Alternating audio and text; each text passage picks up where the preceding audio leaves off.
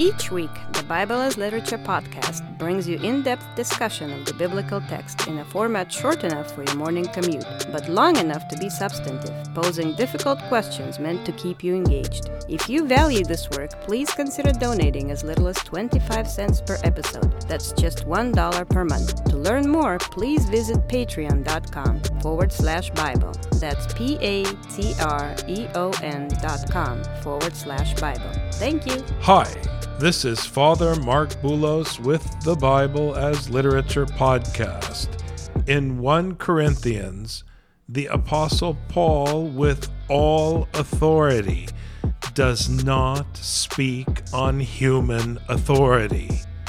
For it is written in the law of Moses, "You shall not muzzle an ox when it is treading out the grain."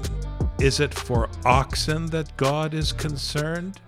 But we endure anything rather than put an obstacle in the way of the gospel of Christ.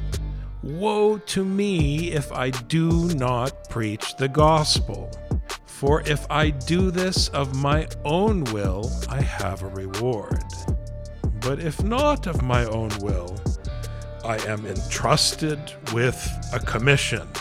In the same manner, in the Gospel of Luke, the Lord Jesus Christ, with all authority, enters into Capernaum under orders from his Father to muzzle, dominate, and overwhelm all opponents of the gospel, exercising absolute divine authority over them, silencing the false teachers, the demons found in the village of grace, akin to Paul's opponents, the false brethren in Galatians, and the outside authorities in 1 Corinthians, who work against the Lord's gospel to increase their glory on the backs of the weak, for whom Christ died. Richard and I discuss the Gospel of Luke, chapter 4, verses 31 to 35. You're listening to the Bible as Literature.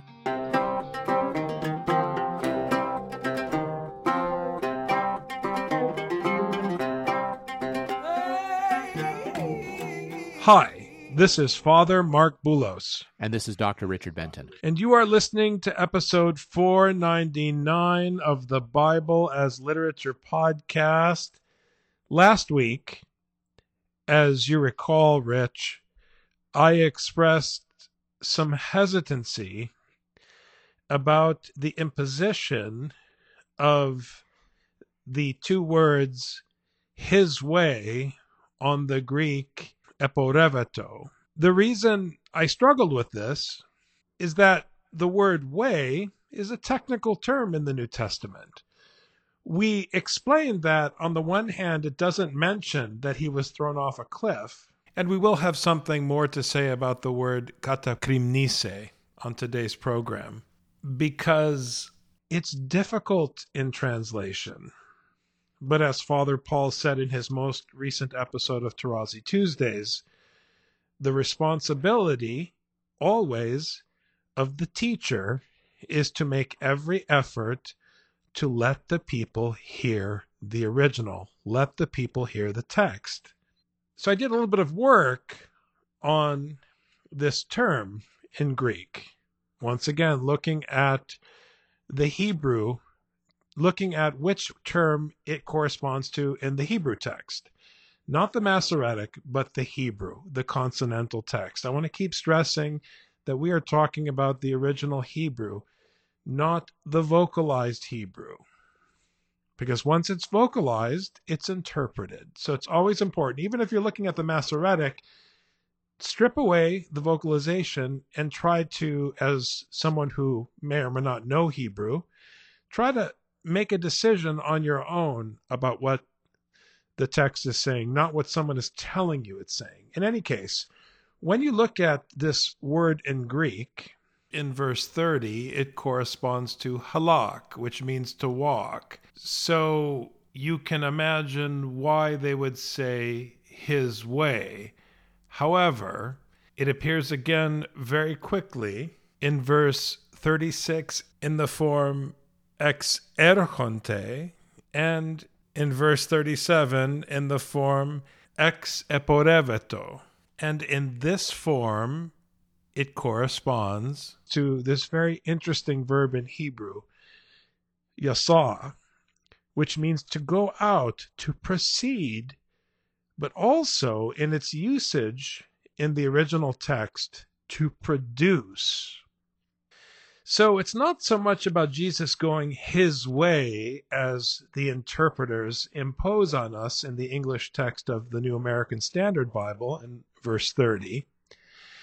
It's about Jesus going out, proceeding, and as the term is used in the original Hebrew text in the Old Testament, going out and proceeding to produce. He's, in a way, spreading out. It's very powerful. Now, of course, because of the point I've made, not just about Arabic, but about the value of the different Semitic languages that inform our hearing of the authoritative Hebrew text, I want to point once again to the Arabic cognate. Wadu'un in Arabic corresponds to yasa in Hebrew, and interestingly, it means to become beautiful, but also to become clean. So if we consider the implication of the cognate, by going out, by proceeding to produce in submission to the will of his Father, imposed in the synagogue through the recitation, the utterances of the Devarim of Isaiah, Jesus becomes beautiful. How beautiful, Paul says, in his own recitation of the Torah, are the feet of the one who runs, who proceeds to preach the gospel, the teaching of God. So that is what we're talking about here in Luke.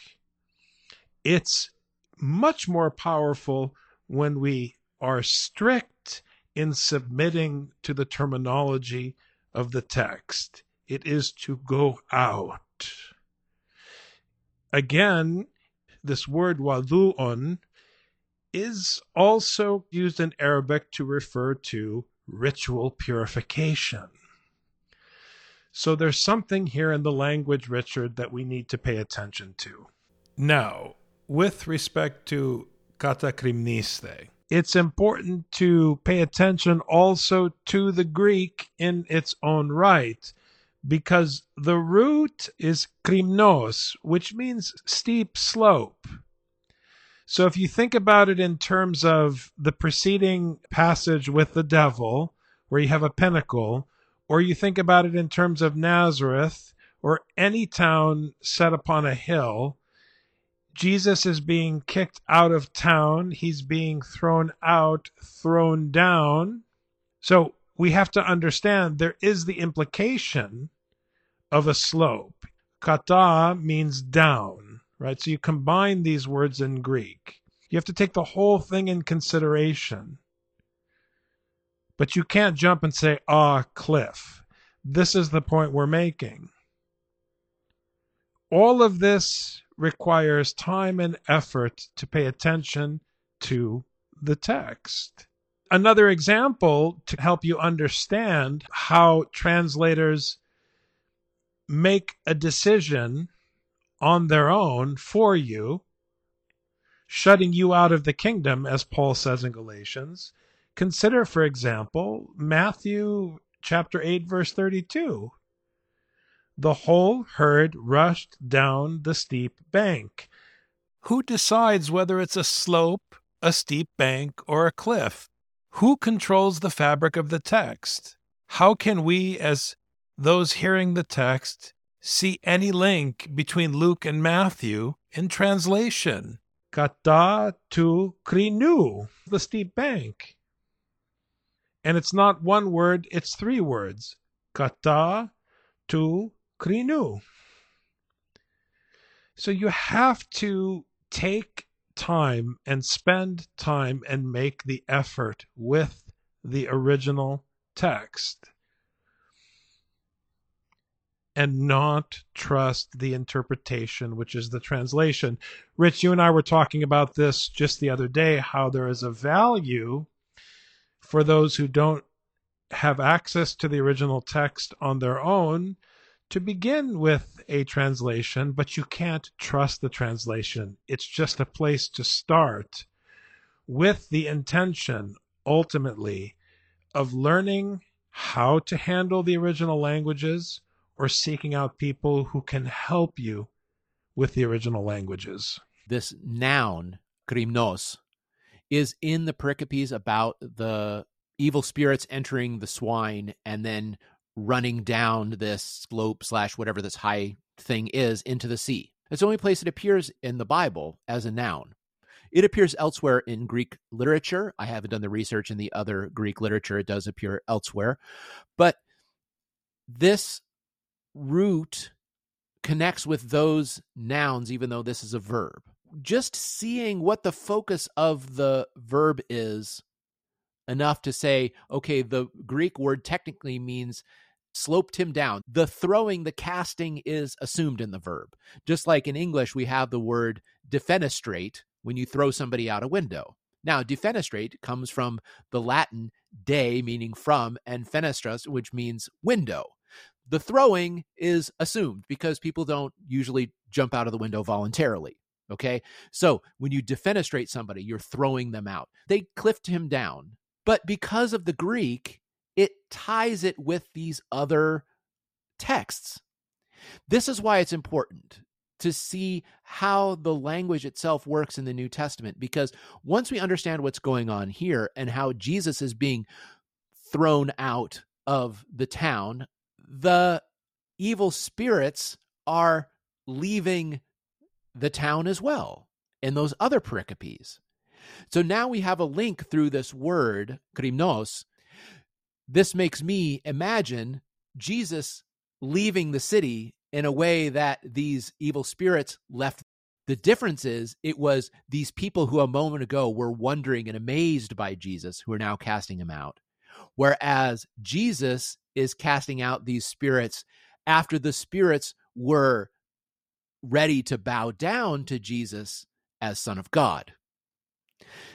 Once you bring these images together, new connections are made, but the original connection is with the word in the original language. And that's what we've been focusing on, Father, is making the links that are only found in the original languages. Yes, use the English. I've got no problem with people using the English, but realizing, as you said, Father, that the connections are made in the original language, and the original language's connections cannot be translated into English. It's just not possible. No matter how good of a translator you are, you can't make the connections in English because we don't have a word to decliff somebody. It doesn't exist. A translation can't make that connection. So pay attention to the original languages, if we can just implore you one more time. The implication of the Hebrew, yasa, going out, proceeding, and producing with making something beautiful through ritual purification, wadu'un in Arabic. It's really striking when you hear the Lucan text talking about the excising of demons, except they imagine that they're purifying their town by kicking Jesus out. They have it backwards. And now we're going to hear about the one whose feet are beautiful, the Lord Jesus, who's carrying the instruction of his Father to the next town, coming to have a showdown precisely with the evil spirits. So let's now hear the text of Luke. And he came down to Capernaum, a city of Galilee, and he was teaching them on the Sabbath. And they were amazed at his teaching, for his message was with authority. The authority with which Jesus speaks is the authority of the scroll of Isaiah, which was put in his hands. It's not his authority. We want to say Jesus speaks on his own authority because we want to say, I am my own reference. I'm an adult now. I want to spread my wings and prove that I can do it. Well, with all due respect, the Lord Jesus Christ didn't spread his wings and prove anything. So who are you? Who the heck are you? I know Jesus and I know Paul. Who are you? Jesus is under his Father. His reference is his Father, and that is where his authority comes from. And it is rock solid. He knows whereof he speaks. And he is teaching with that authority. He is the locum tenens of the Most High God. He's not going to apologize for what he is saying. He knows why he is saying it, and he is not going to back down. And he has no problems with what he is doing. That's why he is beautiful. And that's why he's on the move. That's why he doesn't even blink, even though his own kin threw him down. That's why he's pure, even though he was rejected. This is what the text of Luke is telling us in its own terminology, Rich. You are all jealous about what I did in Capernaum, and you say, hey, we want you to do it here. Well, I'm not going to do it. And we were asking the question, what the heck did he do in Capernaum? Because up to that point, he didn't do anything. So here we have him actually going to Capernaum. And what did he do there? He went there and he was teaching on the Sabbaths, which meant Sabbath after Sabbath after Sabbath after Sabbath. He was there for a long time. And they were astonished at his teaching. And as you said, his word was in authority or by authority. So, of course, they're sorting out, where does Jesus stop and the divine word begin, or however you want to say that. But they're trying to understand. We, as the reader, know it's not his word. It's the word that was given to him. And that's how many of the prophets begin as well. Hosea was teaching not his word, but the word that was given to him. Same with Joel. Jesus is teaching the word that was given to him. So the authority comes from the one who is on high, the Father, the one who speaks.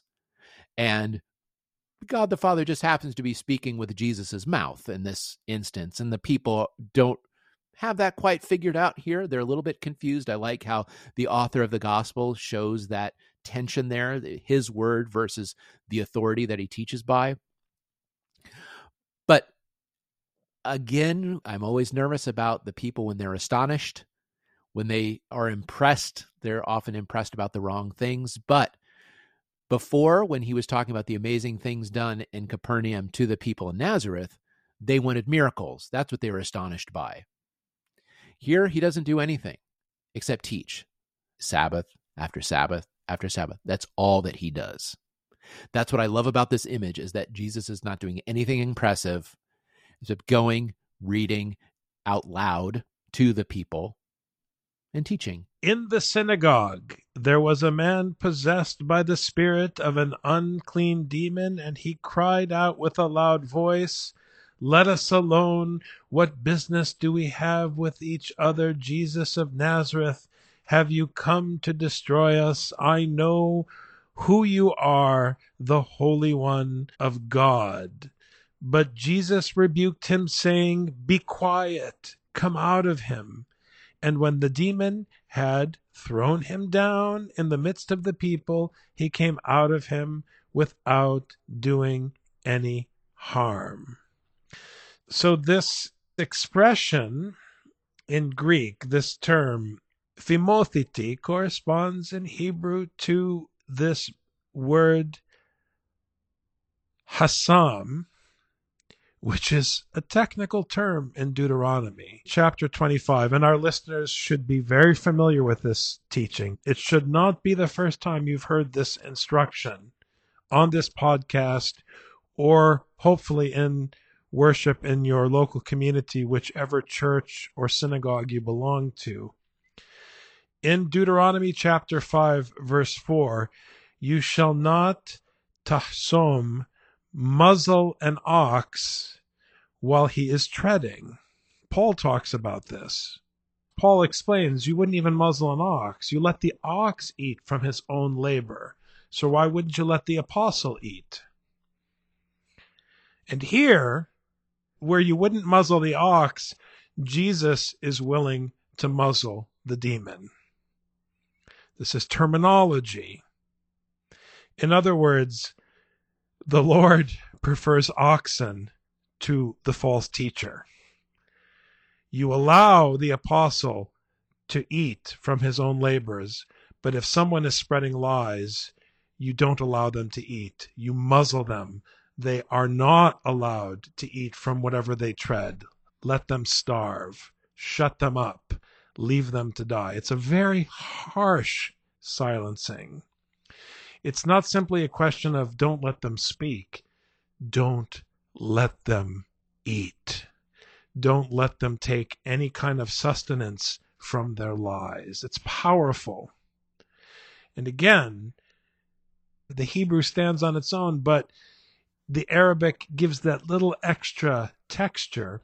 Hazama means not just to muzzle, but to bound up fast, to dominate, to overwhelm. So this is the Lord coming into Capernaum and really shutting up his opponents. Don't open your mouth and speak. I have no patience for false teachers.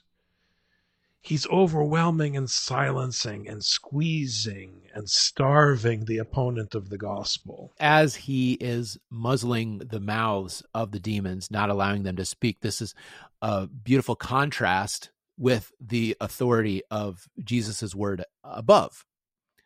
Because when Jesus spoke with authority in Nazareth, everyone had an opinion about Jesus and what he had to say and what they wanted him to do and all this kind of stuff. And they didn't keep their mouth shut. So it sounds like the feeling was mutual. Jesus left. They weren't quite able to throw him out, but he left voluntarily. So Jesus was not interested in continuing to talk there, because why? If his voice, his word, which has authority, is just mixed up in the midst of a bunch of nonsense, go find a place where people actually want to listen. So he left. So he went to Capernaum. Everyone was amazed, but they listened. And the first person to cry out is this unclean demon. And how he addresses Jesus is interesting. Jesus of Nazareth, the Holy One of God. The demon actually refers to both him being of Nazareth and being of God. This is not a theological statement. This is authority. He's speaking to Jesus of Nazareth because that's where he was born. That's who he was raised. I mean, Luke said as much. But the demon also recognizes that he was claimed by God as his son. That makes him the Holy One. Not because he was born holy, he was sanctified by God. Because he is declared as the Holy One of God, the one who was declared to be the Son of God by God. The demon recognizes the source of Jesus's authority. The authority comes from on high. This has nothing to do with Jesus's word. The demon understands his authority. He's not confused. The people, hard to say. The demon gets it exactly. So, Jesus, significantly, when he says, don't talk, shut your trap, or tie your trap shut, maybe is a better way of translating it here, the demon never spoke again. This whole business of authority is critical with respect to teaching. I want to keep saying this. Jesus does not speak on his own authority. He has no right, but with respect to the Arabic hazama, he has no right but to dominate and overwhelm and suppress and to muzzle the demon, because the only voice that must be heard in the village of grace is the voice of God the Father. And this is what is misunderstood in pastoral life. There is no we with respect to community. There is only the I of God the Father. That is what is meant by Shebet. I mentioned this in the intro to one of the podcasts maybe a couple of episodes ago, and I don't want it lost on our listeners. This word for staff, Shebet, which is used technically to refer also to the 12 tribes, is a technical word. You have one staff that refers both to the tribes of Israel and to the staff of the shepherd, which means there aren't 12 tribes. There's one staff and therefore one tribe, which pertains to the one ego of God the Father, Elohim. I would say that this is technically inconceivable, if not impossible, for a Westerner to digest, because everybody approaches the question from the perspective of we, the community. We even have an expression in English, there's no I in team. Yeah, I get it, but that's not functional in Scripture. There is only I, God. There is no we. And that is how authority functions in Scripture. That is how Jesus is approaching the situation in Capernaum. He is the locum tenens of God, which means there is no we in Capernaum.